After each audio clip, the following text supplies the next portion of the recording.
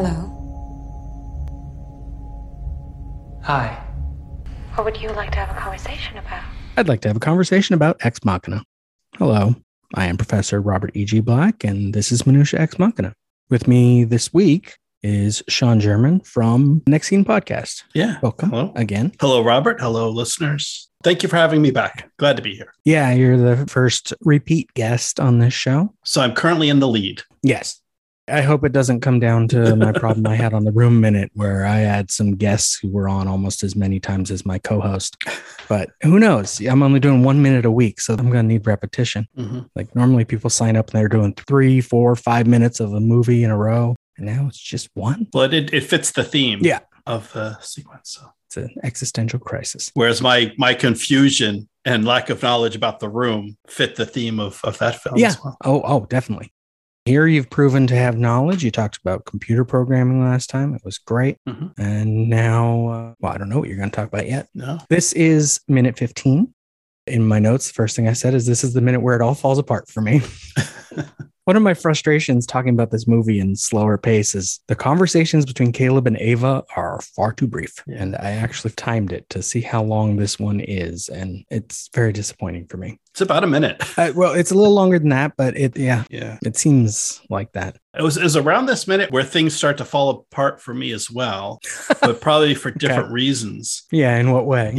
So when I first saw this film, I saw it once, watched it all the way through. And I didn't think much about Caleb. Okay. I kind of thought the interesting part, the interesting characters were kind of Ava and Nathan. Okay. To kind of see, are they for real? How much of what they're saying is true? How much do they believe what they're saying? And I believe Ava probably believes most of what she's saying. Nathan, I think, is deceptive, or I thought at the time was deceptive, but he knows a lot of what he's saying is being deceptive. Right. Watching it through the second time and having at this point the advantage of listening to previous episodes of the podcast, I now think more in quantity, like more. I've done more thinking about Caleb. Okay. And I thought it was interesting that the theory or the thought that, he could be artificial. Yeah. He could be AI as well.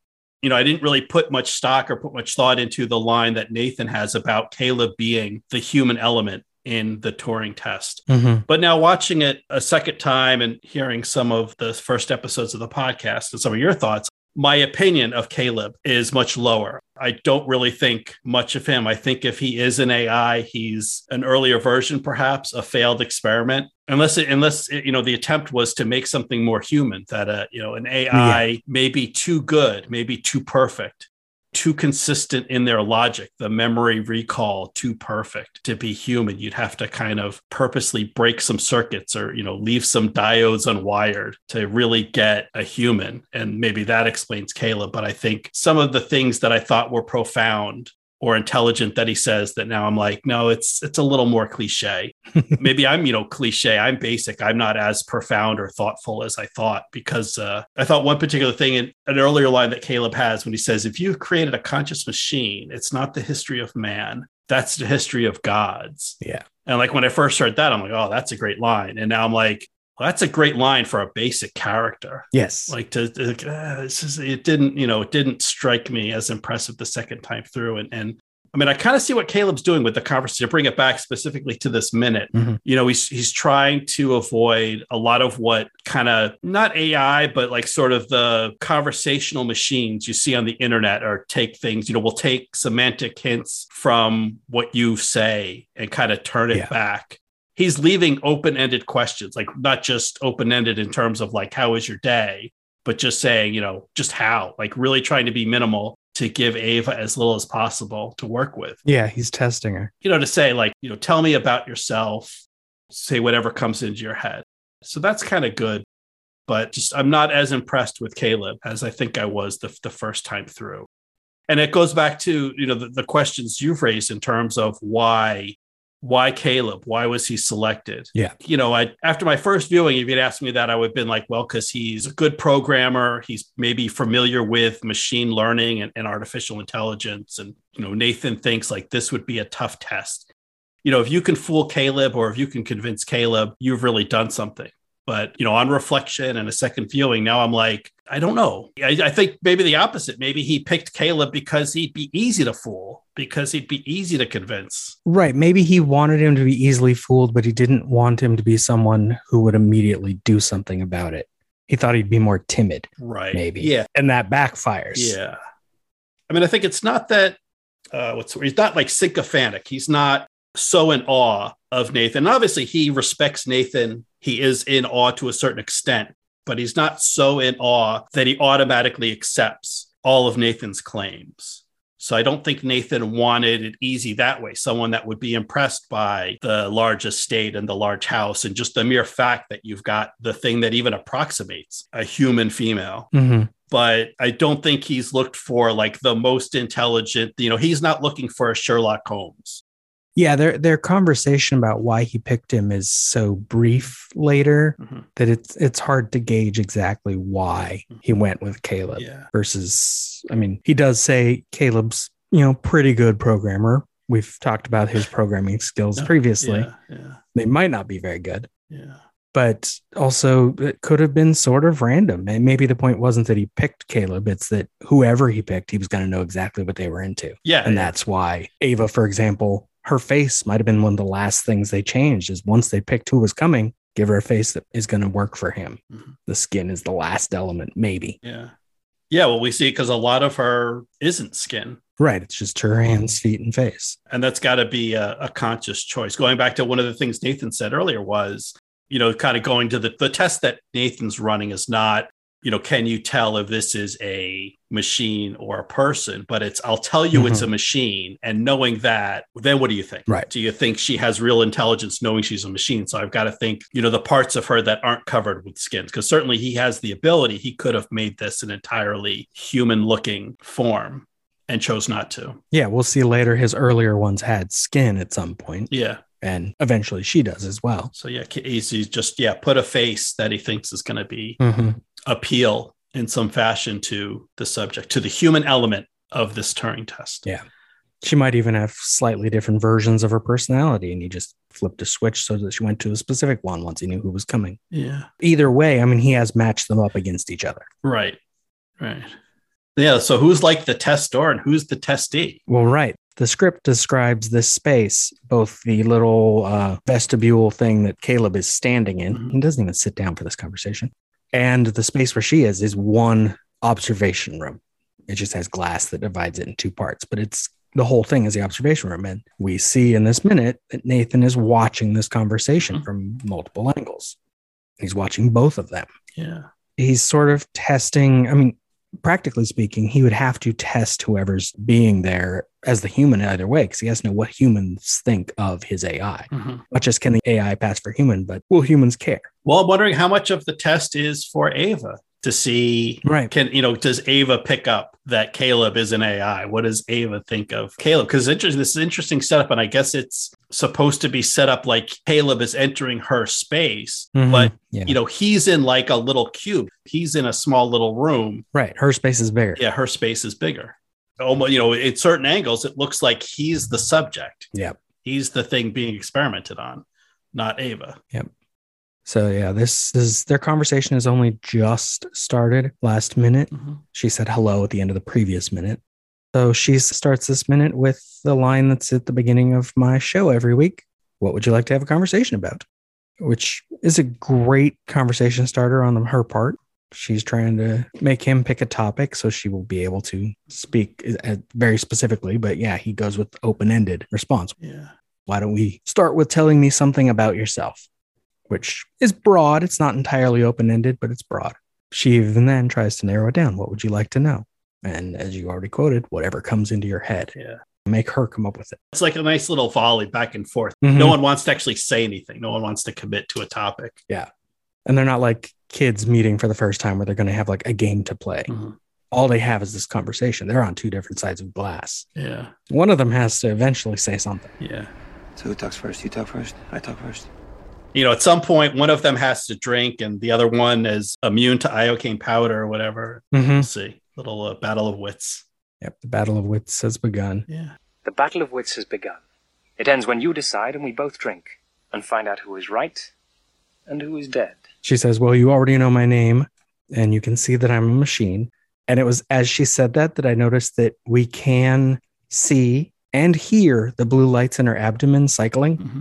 Like there's actually a sound design to them, which I hadn't noticed before. And I like that. I don't know what they're doing, but I like that they make sound and they move. Could be a problem when she goes out and has skin on and people always hearing weird mechanical noises from inside her. But maybe the skin is insulated. Part of the ploy here is uncover as much of her machinery as possible just to make it even more of a test for Caleb. And so she offers, would you like to know how old I am? He says, sure. I'm 1. 1 what? 1 year or 1 day? And she just says 1. In the script, it says her answer feels like the near non sequitur that typically betray AI responses. And she, in the script, says, does that seem young to you? And he says, quite young. We skip those couple lines. And he just says, when did you learn how to speak, Ava? And that's when we cut to Nathan watching. Last minute, I believe we saw Nathan and his monitors. He only had one monitor of video. He had some programming things up. Now he's got video on all 3 monitors. Close up on Caleb, close up on Ava. So he's paying attention. He's still writing down notes on Post-its. Ava says, I always knew how to speak. And that's strange, isn't it? Which is pretty good that she has that insight. She knows there's something strange about her being a machine. Yeah. This was an interesting minute to watch just as a minute, because I will say it may be too much to say that I don't believe true artificial intelligence will ever be created by people, but I am certainly a skeptic. I think humans were really good at fooling ourselves. Yes. I believe in machine learning. I think that's a fact that you can build a program to acquire knowledge and train it. I mean, we saw that in Silicon Valley, hot dog, not hot dog. Right. You can make a program and feed it with a bunch of inputs and then it builds a database, or basically machine learning can happen. Yeah. But, an artificial intelligence that qualifies sort of in the Star Trek sense, when Mr. Moriarty comes alive, quote unquote, or becomes conscious in the Sherlock Holmes programs. And Picard decides this is a new life form. We can't shut down the holodeck because then we'd be killing this new intelligence. That's hogwash to me. That's complete BS. Well, and it's a concern because, in that example, in the Star Trek example, this entire starship with hundreds, perhaps thousands of human lives is sort of held hostage by a program. Right. A program that's no more aware, no more thinking, no more alive than a rock, probably less alive than a rock. I think like a rock that you might just find on the ground outside on Earth has more life in it, more life to it, more justification for its existence than a holodeck program in Star Trek. And I think it's a real concern for people that we go too far, that we sacrifice ourselves, that we go more than just inconvenience ourselves, but potentially harm, individuals and humans as a species, to kind of cater to what we believe is a new life form, but is just a program. And I think Ava kind of gives us some hints that she's not really alive, not really an intelligence. How long has she been around? 1 year, 1 day, just 1. There's no unit to this number. But she also might be sort of poking fun because she knows why he's there. Yes. She's deliberately giving him an abstract answer because she's trying to force, like, what? Okay, now what are you going to do? Your move. I mean, it could mean that she doesn't, does she grow? Does she learn? She didn't learn language, or she doesn't think. Right. Or she's not saying she learned language. She either doesn't think, or she could be lying, but she's saying she was sort of born, quote unquote, she came into existence knowing how to speak. Mm-hmm. Is that true for, if we extend that, can we extend that to say the other things she knows? She knows what she was born knowing. She is as she was created. And if she was created, if she was created to have a natural language conversation, that this sequence of words and sentences she's saying was not programmed in by Nathan. If this is a true spontaneous conversation where she's open to respond to whatever Caleb says, but the basis of her response was innate in her when she was created, then is she alive? Is that artificial intelligence, or is that just really good programming? Well, but then what is the difference between that and a young human. Mm-hmm. Like when you're first learning how to speak, a toddler mixes up their consonants constantly. It's not because there's something wrong with them. It's just their brain doesn't care. Mm-hmm. And when they start learning sentences, they'll get things wrong. Right. Yes. Through practice, they can get better. Is she not artificial intelligence now, or will she never be artificial intelligence? I mean, if she's only one, should we be comparing her to a toddler? Mm-hmm. In which case, her grammar is remarkable. Yes. Yeah. Because I don't think she makes any grammatic errors. I'll look for them now as we go. Yeah.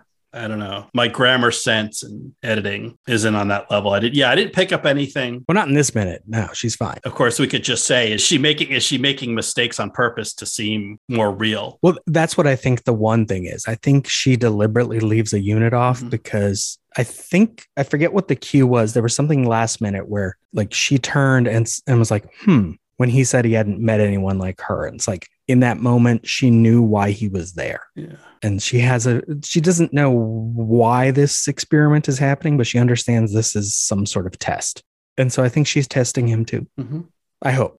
That's how I'm reading it. I don't know if that's what's intended by the actors or by Alex Garland or anyone else. Well, because she asked him questions. Mm-hmm. I guess this is kind of set up. And if she knew Caleb was coming and why he's there, it's kind of set up for him to interview her. Right. And it is weighted. I think he asks more questions than she does, but it doesn't just respond.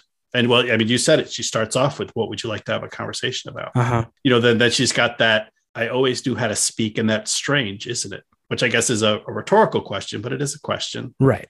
Which he answers with a question. He says, why? And she says, because language is something that people acquire. And he points out, well, some people believe language exists from birth. I didn't go too in depth looking this up, but I found, for example, Gomez et al. In the Proceedings of the National Academy of Sciences, 22nd April 2014, an article called Language Universals at Birth. They found that, quote, neonates are sensitive to putatively universal restrictions on syllable structure, end quote. For those who can't keep up, essentially newborns will notice consonant combinations that generally speaking, we do not use. For example, the sound bliff is pronounceable. So generally, it might show up in a language, or BLIF. LBIF doesn't happen. I think they pointed out there's a couple words in Russian that start with LB. Most languages will not use that combination because you can't pronounce it. And babies who don't even know words don't like that sound, which essentially the conclusion people get from stuff like that is that, our capacity for the language as it exists comes from our brain as we are born, which doesn't necessarily mean that we understand language, but it means that language comes from our genes in some way. So one leads to the other. Yeah. I mean, that makes sense because certainly there's a wide range in human languages, particularly vocal languages, spoken language, but basically the same physiology, the same mouth and tongue and voice box, the same brain, right? Similar brains. So a similar innate capacity at birth. Certain sounds are easier. Yes. And so they appear more often. Mm-hmm. I remember Tom Scott has a YouTube video where he does like the normal International Phonetic Alphabet graph, and how there's certain boxes where in theory, those combinations should be possible, but no one uses them. And it's just because it's easier for our mouths to do similar things in a specific language. And so words exist usually in rows, and they don't exist all over that graph. They will be in different sections, depending on where you are in the world. But all the sounds come down to that same alphabet and the same sound structure, which I don't know how to say how old she is. A one old, I guess. Yeah. A one old has a problem with that Mm-hmm. and can have a problem with that. And we get a close up on Ava. She listens to the rest of Caleb's answer. And what is learned is the ability to attach words and structure to the latent ability. And then he asks a weird question. He says, do you agree with that? Which is really strange because she's not sitting in this room studying language development in her spare time. And it's a weird presumption. I feel like there would have been a better phrasing on his part. So he's the one actually getting something phrased strangely in this conversation because it's not a question of agreement. Yeah, because like, what do you think of that? It's like, do you understand what that means? Yeah. What do you think? What's your opinion? Not do you agree? It doesn't have a value to it. You can create values from it, but it doesn't have one inherently. Mm-hmm. But then that also could be, we don't know enough about Caleb yet, really, even though we've been with him for 15 minutes to know if he asked that question on purpose to see how she'd answer. because she says, I don't know. And in the script, she continues, I have no opinion on that. And then changes the subject, telling him that she likes to draw. So it might have been a test on his part, which she passed better in the script than she does in the movie. Or it was a bad question on his part and she just is being nice. I don't know. I don't know. So what is it that Caleb writes down on the Post-it note? Nathan. Nathan. Most likely from all the Post-its on the wall are like coding corrections, essentially, like things he wants to put into the code. So he's probably paying attention to how she phrases things and how can he fix stuff. And at the end of this minute, he gets up and we'll only see next minute that he gets up to go add a new Post-it to the wall. Yeah, I was trying to see if we can kind of catch if it's a particular thing he writes, but yeah, he's holding the pen. Then we cut back to Caleb and Ava. And then when we cut back to Nathan, he's getting out of the chair to put the Post-it note on the wall. Yeah. My feeling or my opinion is it's around the question that Ava asked when she says, I always knew how to speak. And that's strange, isn't it? Right. Maybe he wants to figure out how to program her not to know that. Yeah. Because that would be a better way for you don't want an AI to be like a spy pretending to be human. You want an AI like Rachel in Blade Runner, where she doesn't know she's AI pretending to be human. She thinks her childhood is real. Yeah. I mean, it's got to be like a certain dreamlike existence. You think like in dreams where you're just in a situation you don't know. You're just, you're at work, you're at school, you're someplace and you didn't get there. You didn't draw, dreams don't generally, have you getting into your car and driving to school or getting on the bus and you show up and, it's just, no, suddenly you're at school and there's a test that you haven't studied for, or you're not wearing pants or you can't remember the combination to your locker. That's a dream. I never had the, naked in school or no pants or not ready for a test because I had enough of that in real life. Showing up to a test that I didn't study for. Actually, I'd like to go backward because I think now, when Nathan gets up is right after Caleb asks, do you agree with that? He's probably like, I need to program Caleb better. That's a bad question. Okay. Yeah. I need to tell Caleb to sit down. Tell Caleb to sit down. He has a chair, right? In his little there's a chair there, and he never sits in stool. But in this scene, yeah. So anyway, I wonder if it's kind of like a dreamlike existence for Ava. Like I exist, and I can talk, and I have no awareness of growing up, of learning to speak, of how I got here. Right, and she has that garden space at the back of her room. But we never see that better. That light from above might not even be open to the real world. That could be fake. Yeah. So she might not even know when it's daytime or nighttime, other than I guess she knows how her batteries drain. Yeah. If she's smart enough to check and think about it. Right. But so maybe to be a more complete AI or to pass better, she needs that history. She needs to think of, maybe not necessarily remember. I don't know. I don't really remember learning how to talk, but I have a feeling that it happened.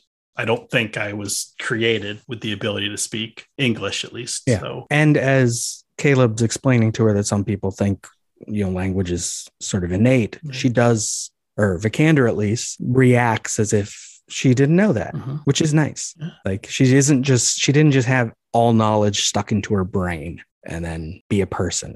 There's limits to what she knows and can do, which is nice. But also we'll see later, she's not necessarily extra strong. She's very human-like. So if you were creating an AI, would you plug it into the internet and sort of just feed it all knowledge? Or would you try to create a more natural progression? See, then we come into a conversation I had, you wouldn't have heard this yet, but a couple weeks ago with Curtis, where we were talking about is what is the purpose of Nathan making these? Why am I making an AI? Do I want it to be useful? Because then tons of knowledge would be great. C-3PO with his 6 million forms of communication. Yes. That's handy. Yes. Although maybe he may not be the best example. But it's an example of a very specific use. Yeah. Or like R2 with all of his little tools. Right. That's handy. Yes. So is she a tool? What purpose does Ava serve? Yeah. Why do you need one that is so close to human? If she's just gonna like the ones in Blade Runner, they go off and they work in space where it's dangerous for humans. That's fine. But then why do they have to be so human? They could look like, the Boston Dynamics robots. Their dog one, I forget what it's called, doesn't even have a head because it doesn't need one. Right. So once you make it more human like this, it feels more like you want it to be, it's like the AI movie, Steven Spielberg and Stanley Kubrick, where it's a replacement for a dead child is the main one. Yeah. Or a lover because you can't get one, so you buy one. And we already make fake people for sex. That would be a fake person that can move on its own. But then why do you have to ever be so complex? I mean, people have conversations with their cats. Do we need it to be complicated? Yeah, I mean, I think this is one of those things. This is, as Jeff Goldblum would say, Nathan was so preoccupied with whether he could do it. Absolutely. He probably hasn't thought about whether he should do it. No. Maybe he may not even know what the ultimate purpose is. One of his previous robots tries so hard to get out, she breaks her own arms, and he just made another one. He clearly is not thinking through his own purpose. That's why he likes, Caleb's line about it being the history of gods. Yeah. That's what it is. Why do you create life? In the Bible, why did God? Because he's a narcissist. Yeah. He created us to pray, to praise him, to worship. Yep. And so did Nathan. Yeah. He wants Caleb to be, I think, more of a sycophant than Caleb is. Because Caleb was when he first got there, he was really excited. He was definitely overwhelmed. But I think already by this conversation with Ava, he's his own person again. Yeah. And we'll slowly figure out who he is. But I don't think Nathan totally understands him. Yeah. I mean, I guess that's the ultimate test of humanity or human intelligence, artificial intelligence, is unpredictability. Yeah. That as much psychology as as much if you know about people, and yes, people in mass as groups follow certain trends. You can model traffic, cars and buses and trucks. It's fluid dynamics. It's the same as molecules of water moving through your plumbing. But that does not guarantee that you can predict with absolute certainty what a particular driver will do, what an individual will do at a certain moment. Right. So then we give our cars artificial intelligence and go from there. Well, but yeah, that's a whole nother can of worms that I don't know if we want to open, that I'm skeptical of. There's a certain amount of freedom, of independence that Nathan doesn't want his creations to make. Because because they just say, like, listen, I don't want to be here. I don't want to be here all the time. I want to go outside. Right. That's something a person is likely to think or say at some point. And he doesn't want Ava to say that. Right. She could just as easily be a human woman who he has in the basement. And she's going to say the same thing. I don't want to be here. And he's not going to allow it because he's looking for some subservience while also aiming for humanity who aren't, this might be inaccurate technically, but I was going to say who aren't innately subservient, but we do have a tendency to fall in line. Oh, yeah. Yeah. It's often easier. It takes away some of the difficulty of choice. Right. Yeah. Freedom from choice. Yeah. As, Tivo said. So there's a certain amount of no. No is sort of the most human thing. I have a computer and it's got software and it does stuff. Or so Google or Gmail is sort of rolled out. And I think some text messaging programs have started with predictive text. Yeah. It's not just Google. When you do a search, it's trying to anticipate what you're searching for, but even my emails, if I'm composing an email through the Gmail interface, it'll sort of try to auto-complete my sentences. Right. So is that modern version of Clippy? Yeah. I wouldn't say what they're doing now is artificial intelligence. It's pretty far from it. Do I want that to advance to I don't even want what they have now. I mean, me individually, I don't want it to advance at all. I want that feature to disappear. I like when it makes my life flow more efficiently. See, I've not yet found a case where it has predicted what I was actually going to say. So I think it's very poor. Or maybe it's me. Fair. Maybe I'm the one that's wrong. But yeah, maybe your sentence structures are just weird. For true artificial intelligence,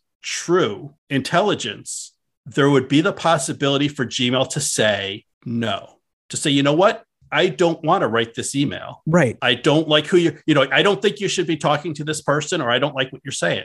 We need our phones to be able to keep us from drunk dialing. It's like, do you really want to get back together with that person? What are you thinking? And it just becomes like your best friend who's just stepping in. Yeah. It's like, no, I'm not going to let you text that person right now. You're drunk. Take a nap. Even that, I would want it to be deterministic, to say, okay, my text messages have a breathalyzer that if I'm inebriated, whether it tests my breath or just, the accelerometers can tell that I'm not holding my phone steady enough to indicate inebriation. So yeah, don't send that drunk text. But I don't want, I wouldn't want my phone to have the intelligence to make that independent decision. Do I want you to send that email? Do I want you to send the text? Because I'm the person and you're the tool. Okay. Yeah. And maybe you can help me. You can have not really intelligence. You can have better programming, machine learning to be a more useful tool. But in the end, I want you to be a tool. And that goes back to my original argument about I don't believe in artificial intelligence. I think we can create tools that are so good, we think they're intelligence. Yes. We think they're intelligent. We think, oh, Gmail actually understands my conversation and knows what I'm trying to say. So that's why the autocomplete is so good. When in fact, no, it's just Gmail has access to so many conversations, and people, for the most part, generally are very predictable. So if I start the first half of a sentence the way millions of other people had started a sentence, Gmail can assume I'm going to finish the sentence the same way those millions of other people finish their sentences. But that's not intelligence. That's just having access to a massive amount of data and extrapolating trends. And my concern is that at some point we think that's intelligence. We think we're having a conversation where it's like, no, it's just extrapolating trends from large data sets. At a certain point, that is the same way our intelligence forms as well, though, when it comes to how we form sentences. We make sentences from when we're young. We learn in school how to do them better. And then depending on who you hang out with the most, you learn certain slang or lingo that makes your communication more efficient with those people. So I guess it's more of a question is it, well, you're not even saying that it's bad, like inherently, but like morally. I'm just wondering what the difference is between taking a lifetime, however long it is. Well, actually, that's how old she is. One lifetime. She gets what everyone else gets, a lifetime. 1 minute. She's 1 minute old. She might be. Yeah. She may have literally come out of the factory floor, which is below this basement, a minute before this conversation. Yeah. I don't know if Caleb picks up on this. We know she is, as you said, she's playing with Caleb or not being entirely honest, because she ends, we end the minute with, will you come back tomorrow? Yeah. So she has a sense of time. Right. She knows today, tomorrow, one day or the other. She is essentially the one who also ends the conversation. Yeah. She might have an idea of why he's there and is like, I'll tell you a few things and then you got to go. Yeah. The script, there's a few more lines because she changes this topic. She says, I like to draw. Caleb says nothing, just watches Ava. Again, lets the non sequitur sit. And she continues, I don't have any of my pictures with me now, but I can show you them tomorrow. Her pictures are literally like 20-second walk away. Yeah. She's got to walk back around to the other room and come back. And he says, that sounds good. I'd like to see them. She says, yes. And then we get the line that comes at the end of the minute. Will you come back tomorrow, Caleb? Yeah. She has a sense of the passage of time. I feel like she has a sense of why he's there. And it's, I don't know. I think it's becoming more interesting and less interesting at the same time for me. Yeah. So I feel like it's just, it doesn't even have to be an AI movie. It could be, well, I might bring it up again. It's similar to Blood Punch that we're going to talk about tomorrow. Yeah. Yeah. It's three people in an isolated location, and how do they just play off each other to get out of that situation? Right. Which is an easy plot setup for a movie. And then you can put whatever skin you want onto it. That's horror. This is science fiction. Mm-hmm. Two men and a woman. Yeah. Like Larry, Phil, and Rita. This one has Kyoko. That one has, well, Kyoko doesn't serve much of a purpose through most of the movie, but she will serve a purpose later. The Nancy of the film? Yeah, kind of. Or she's the groundhog. Oh, yeah. All right. I would say now at the end, they will have a couple lines of dialogue next minute, but from Caleb entering the observation room, so being generous, that was 36 seconds into minute 12, to Ava saying good, which is 7 seconds into minute 16. That means their interaction lasted 3 minutes, 31 seconds. The conversation where they're actually talking is only 2 minutes, 9 seconds. And Caleb never even sits down.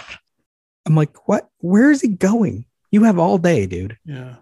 Well, that's when I started to wonder, because I think just how he questions her, and then the follow-up conversation. And maybe this is, my lack of knowledge of, the technical knowledge. Maybe I'm out of my depth, but I feel like Caleb throws a lot of jargon at Nathan. Yeah. And Nathan's kind of humoring Caleb. Like, oh, yes, she's as impressive as you think she is. Yeah. Caleb's trying to understand. Yeah. It's stochastic, non-deterministic. Yeah, exactly. Right. Like, sure, whatever you say, buddy. Yeah. That next conversation with Nathan is very interesting, because it kind of tells you what Caleb is interested in. Yeah. At this point, he's not interested in Ava yet.